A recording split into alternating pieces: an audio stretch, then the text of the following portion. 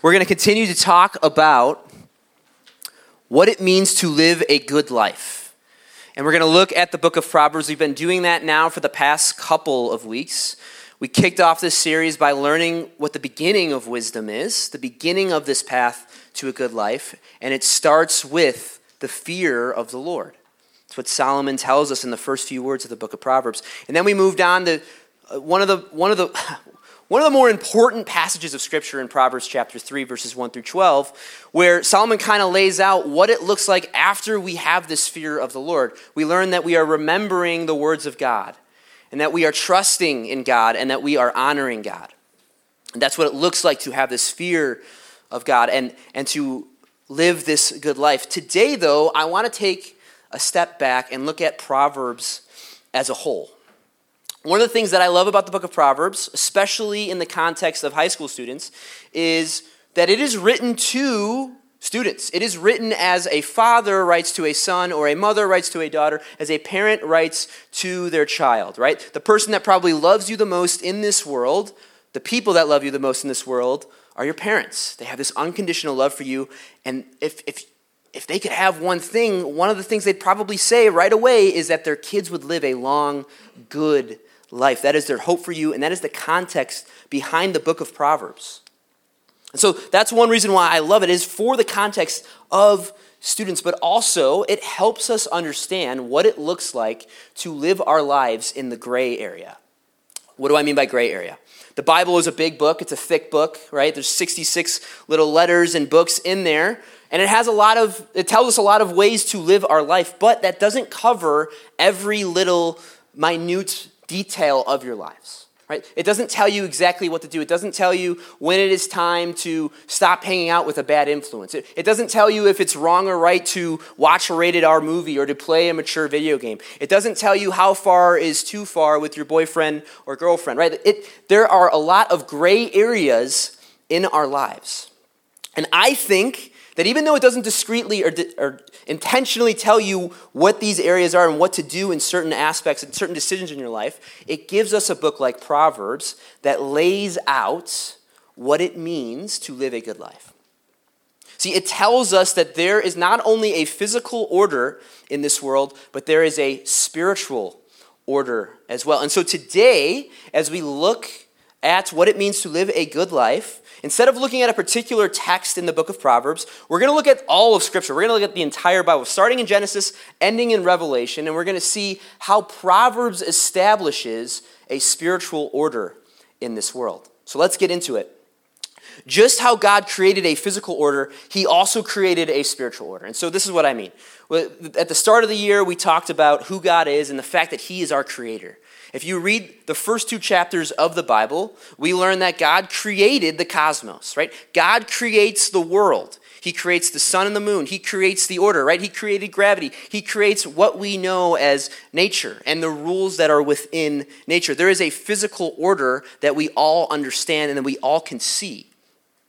But then on top of that, he also created a spiritual order. And just like how this physical order is established in Genesis 1 and 2, we see this spiritual order fleshed out in the book of Proverbs. Let me kind of explain this concept a little bit better. In June, me and my wife, Jess, we bought a home. So we moved into this new house, and we quickly learned that in order to maintain order in our house, I needed to mow the lawn. Like twice a week in the summer, right? I got to come out, the sun comes out, the rains, and the grass grows, and my neighbors will start judging me if I don't mow the lawn, right? And then in the fall, I have like over 50 trees on my land, which makes me sound like a farmer, I'm on land, I got over 50 trees. It's true though, I do. There's a lot of trees, and trees have leaves, and in the fall season, didn't know if you know this, I think one of the reasons why they call it fall is because the leaves fall. It's beautiful, it's pretty, but someone needs to pick up those leaves, and that's me, right? If I want to maintain order, if I want to make my house look nice, I got to pick up the leaves. And then just the past couple weeks it's been snowing. If I want my wife and I to pull in and out of the driveway safely, I got to shovel the driveway, right? There is a physical order to owning a home. But on top of that, though, there is also a way to live within that home. See, me and my wife have been practicing that ever since we started living together when we got married. Outside of just maintaining a physical order, there's also a way that me and her ought to treat each other. There's a way that we should speak to one another. There's a way that we should love and serve one another. And that is what I mean when I talk about a spiritual order. If we want to live a healthy life spiritually, we need to follow that order. If we want to have a good marriage, if we want to have a good life, we need to know what that order is. And the book of Proverbs lays that out for us really well. This morning, Pastor Mike, if you guys were there at church this morning, he talked about the Ten Commandments, and he started by talking about this physical or this spiritual order in the world, and how the Ten Commandments kind of help establish the rules in this order and how we are to live if we want to live this good life. He was talking about that.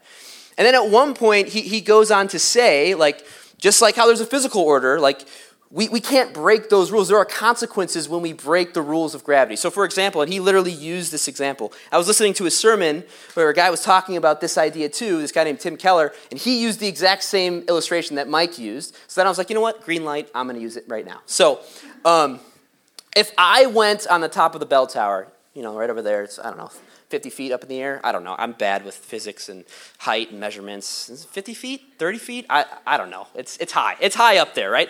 If I went up to the top, is it higher than 50? 200? Okay. Is that 20 stories? Is that the equivalent? Is that the math? Is that how that works? It's not 20 stories. No, I'm dumb. I am dumb. It is not 20 stories. Anyways, please forgive me. Come back. If I went to the top of the bell tower and started flapping my arms, right, and jumped off the bell tower, we know the consequence of that, right? We know what would happen. And nobody would look at me and be like, Luke's a victim, right? Like, who put that bell tower there? Like, no, everyone would look at me and be like, man, Luke's a moron. That's really dumb, right? In the same way, in this spiritual world that God has established, we have rules. And there are consequences when we break those rules. We put ourselves in danger, like just as if, probably even more danger than if I were to go on the bell tower and try and flap my arms and fly, right? We put ourselves in danger when we do not follow this order. And it is our job to be aware of this order. So that means that we need to read the book of Proverbs, and good news, this was written to students. This was written to people, young people your age, so that you can know how to live, how God wants you to live, how you can achieve this good life. It is our job to be aware of what this order is. And here's the truth.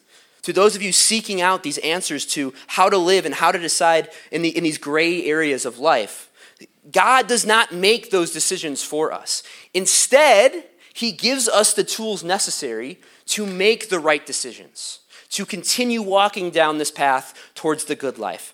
Let me repeat that. God does not do that for us. He does not lay out what to do, when to stop hanging out with a friend. He doesn't tell us those things. Instead, He gives us the tools necessary to discern what it looks like to live a good life. So we should read the book of Proverbs. We should know this spiritual order and how to walk and live in it if we want to achieve a good life. And this is where the Bible gets even better, right? Because I talked about how we're going to look through all of Scripture, starting in Genesis, right? God creates and establishes this physical order and a spiritual order. And remember, at the end of the sixth day, on day 7, He looks at all of His creation. He looks at the physical order. He looks at the spiritual order, and He says, this is good. This is good. And He rests, which is great. But then moving forward, we have an example of what this spiritual order looks like in the Gospels, and that is Jesus. Jesus is the embodiment of this spiritual order that we have been talking about. And let's just look at a couple of different proverbs that show how Jesus is the flesh, is wisdom in the flesh, just the way that He lives. So Proverbs 3:5-6, we talked about this last week. Trust in the Lord with all your heart and lean not on your own understanding. In all your ways submit to Him, and He will make your paths straight. Now, when I think about this and what Jesus did, I think about the Garden of Gethsemane, right? If you don't know what happened there, this is the night before He's crucified. He knows that He's about to die on the cross for our sins, and He's worried. He knows this brutal thing that's about to happen to Him. Some accounts say that He's so anxious about this, He's sweating drops of blood, and He's praying to God the Father and asking Him, hey, if there's any other way that we can save these people that we love, let's do that. Please, Lord. And we know that the answer was no, there's no other way. And Jesus had to die for us. And we see Jesus submitting to the will of the Father, just like how Solomon is encouraging us to do the same thing in Proverbs chapter 3. And then moving forward, in Proverbs 15, verse 1, it says, "A gentle answer turns away wrath, but a harsh word stirs up anger." This idea of having patience with people. And if you look at Jesus, he hangs out with this motley crew called the 12 disciples, who, like, pretty much every single story with the disciples in the Gospels, they're putting their foot in their mouths, and they're making themselves look like fools. And there's never a moment where Jesus is like, "You know what, Peter? I'm up to here with you." He's never stirred up to the point where he lashes out on these disciples that just don't even understand who Jesus is. He's a perfect picture of what it means to be patient. And then Proverbs 19:11 says, a person's wisdom yields patience. It is one's glory to overlook an offense." This proverb is encouraging us to be forgiving people. And looking at Jesus on the cross, as he's getting nailed, as he's looking down on the people who are responsible for his death, Jesus prays to God the Father and asks that he would forgive them because they don't know what they're doing. Jesus is the embodiment of forgiveness, and we ought to be too. Proverbs 22:4 then goes on to say, "Humility is the fear of the Lord. Its wages are riches and honor in your life." Jesus multiple times has an opportunity to kind of show that he is the Son of God and that he should be served. And every single time, he is instead choosing humility. So there's a moment where some of the disciples are like, "Yeah, Jesus, you're a king, right? There's going to be a moment you're going to be on the throne. Can we sit on your right and left hand? Like, can we be your right and left arm? You know, like, can we be right there with power?" And Jesus instead responds, even though he's the vessel of creation, he is the head of the cosmos. Jesus responds by saying, "The Son of Man, I did not come to be served, I came to serve." And so that's why he came to earth as a baby, to die on the cross for us, as a notion of love for us. Jesus is this embodiment of the Proverbs fleshed out for us. So if you want a practical example of what it means to live in this spiritual ordered world created by God, you need to know who Jesus is. If you want to achieve a good life, we need to have a relationship with Jesus. And so as we learned week 1 in Proverbs chapter 1, that it starts with fearing the Lord. If you don't fear the Lord, if you don't submit your life to the power, to the awesome power of who God is, you can't have a relationship with God. So there's another guy that when you think about wisdom that should come to your head that we've talked about, and it's this man named Solomon, right? And we talked about this week 1. Solomon is a guy, he's the third king of Israel, son of David. God comes to him in a dream, asks him, "What do you want?" Right? "I'll give you anything you want." Solomon responds by saying, "I want wisdom to lead my people." And he becomes the wisest person that ever was, and if not for Jesus, the wisest person ever.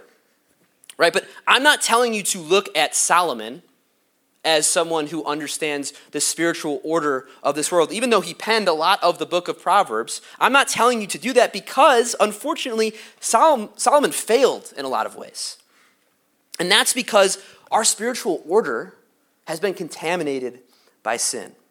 Right? It's been contaminated by this idea of forgetting who God is, forgetting God's commandments in our lives, and we stray away from him. Going back to Genesis chapter 3, right? In Genesis chapter 1 and 2, we see that the Lord creates the world. It is good, right? In God's design, there was no sin. It's not until Genesis chapter 3, it's not until man rebels, eats the fruit, right? That it's not until Adam and Eve get kicked out of Eden that we see evil enter this world. We see sin take effect in this world, and we see death enter this world. To the point to where it's affecting Solomon. And he's forgetting God's commandments. Solomon has like hundreds of wives and hundreds of concubines. That's not the way you're supposed to live your life. Solomon then, because of those wives, he begins to worship and bow down to other idols. If you paid attention to the 10 Commandments, that's a big no-no. Right? Solomon is forgetting his main purpose as a king, and that is to be a man after God's own heart, a man of the law, showing his people who he's ruling over what it looks like to live after the law, and he clearly has forgotten what that is. Solomon has fallen, just like how this spiritual world has fallen. And what's crazy, though, is Solomon lived a prosperous life. Right? He's the king of Israel at the height of their power.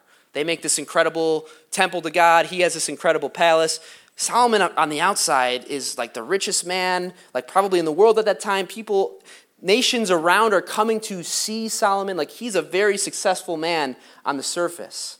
But he has all of these failures. And he's not living according to this order that God has established. And then on the flip side, though, we see Jesus, who is the embodiment of what it means to live a good life, right? Who's fleshing out what Proverbs looks like in his day-to-day life. And he gets crucified. Like a really bad, a terrible, horrible thing happens to Jesus, the person who's living out wisdom. And so when I talk about the spiritual order has been contaminated, another way to say this is because of this, life is unfair. Proverbs shows us this established spiritual order that God created and how things should be. But things have been tainted and corrupted and contaminated by sin. And therefore, we see these terrible things happening. We see the Savior of the world, Jesus, crucified because of the effects that sin has on this world. And he is the only solution to that.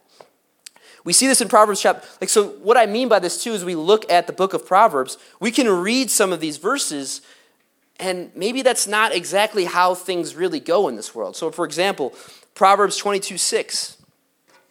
It says this. Excuse me. Proverbs 22:6 says this, "Start children off on the way they should go, and even when they are old, they will not turn from it." I mentioned that guy, Tim Keller. He brings up this verse when he's talking about this idea of a spiritual order, because parents look at this verse and they see that they are doing all the right things. They are bringing their sons and daughters up in the gospel, but when time comes to it, these children aren't having faith, right? So clearly something is off here. Then we see in Proverbs 22:8, it says, "Whoever sows injustice reaps calamity, and the rod they wield in fury will be broken." Ultimately, what this verse is saying is bad people will get what they deserve. They will get what's coming to them. But if we look around in this world, we see bad people all the time getting good things. Good things happen to bad people, and it seems off. And the reality of the situation is life is unfair. Perhaps some of you right now are going through something like that. As I'm saying that life is unfair, maybe you are stirring in your seat because you have a relationship that's struggling. Something is an injustice going on in your life, a sickness that you're dealing with. You feel overwhelmed. And the reality is, because this order has fallen to sin, we will experience that. We will experience suffering, and we will toil on this world because this established order that God has created since the beginning of time has fallen and has been corrupted by sin. But here's where hope comes in, because this isn't the end of the story, right? Jesus died, but 3 days later he rises again, right? That is the heart of why we're worshiping, right? Like why we celebrate Easter, why we're doing this in total is because Jesus has the power over death. And it doesn't end on Black Friday, right? Instead, 3 days later, Jesus shows that he has the power to defeat death, and he rises. He moves away the tomb. He gives us hope. So Jesus will one day reestablish God's spiritual order. See, what I mean by that is when Jesus rose again, he then ascended into heaven. And he promised, as he was ascending into heaven, that he will return one day. And we, as believers, not only get to have this good life that's talked about in Proverbs, but we also have the ability to look to the future with hope. Despite the unfairness in this world, despite all the evil that seems to have a stronghold in this world, we know that our God, who created us and who loves us, has the power and the plan to defeat this evil. And that should give us hope. Proverbs 16:4 says this, "The Lord works out everything to its prosper, even the wicked for a day of disaster." What that's saying is God is in control. God is sovereign, and he has a plan to right away the evil in this world. If we remember, just a quick update, in Genesis chapter 3, when evil is entering the world, right, as the curses are setting in on Adam and Eve, right? As they're getting kicked out of the Garden of Eden, God hatches a plan and says that there is going to come somebody that puts an end to all of this evil. That's the first time we see the hope of the gospel. And from that moment till now, God has been working that plan into motion, and we know that the center of that plan is Jesus. And we know that he has the power to defeat death that was talked about in Genesis chapter 3 because he rose again. So we have a hope. And I mentioned that we're going to go through all of Scripture today, right? We're going to start in Genesis, we're going to work our way through the Old Testament, go through the Gospels, and we're going to end in Revelation. Revelation 21, this is a passage of Scripture that I think is important for every Christ follower to know and to look to. It's one that should supply us with hope. Now, the book of Revelation, for the most part, is kind of scary. There's a lot of things going on. There's a lot of signs and some visions that are pretty nutty, but there are a few chapters that we can really latch onto. And I encourage you to know, because it will supply you with hope. So Revelation 21, verses 1 through 5 says this. Then I saw a new heaven and a new earth. For the first heaven and the first earth had passed away, and there was no longer any sea. I saw the holy city, the new Jerusalem, coming down out of heaven from God, prepared as a bride beautifully dressed for her husband. And I heard a loud voice from the throne saying, "Look, God's dwelling place is now among the people, and he will dwell with them. They will be his people, and God himself will be with them and be their God." This is the part that I really want us to focus in on. He will wipe away every tear from their eyes. There will be no more death, or mourning, or crying, or pain, for the old order of things has passed away. He who was seated on the throne said, "I am making everything new." We've been talking about all night this idea of this spiritual order that God created, that God saw as good, that was contaminated by sin. And now we're seeing at the end of Scripture that God is going to reestablish that order, and he's going to make all things new. We are going to know what it's like to be with God. We know that is going to happen once Jesus returns. Jesus will one day reestablish God's spiritual order, and that's one thing that should give us hope. So yes, we are looking at the book of Proverbs, but we have to understand that this book is working with all of Scripture. And if we don't understand what Jesus does for us and the power and the message of the gospel, we can read verses like Proverbs 22:6 and verse 8 as well, and look at that and say, the world is unfair. What are you talking about, Solomon? That this isn't the case. I see all the time good things happening to bad people. But we know that through the lens of the gospel, through the work of Christ, that he is working all things to our good. And we can look to him with hope. And so as we close tonight, I want us to understand that God gives us the tools we need to live a good life. And the hope to know it can be achieved.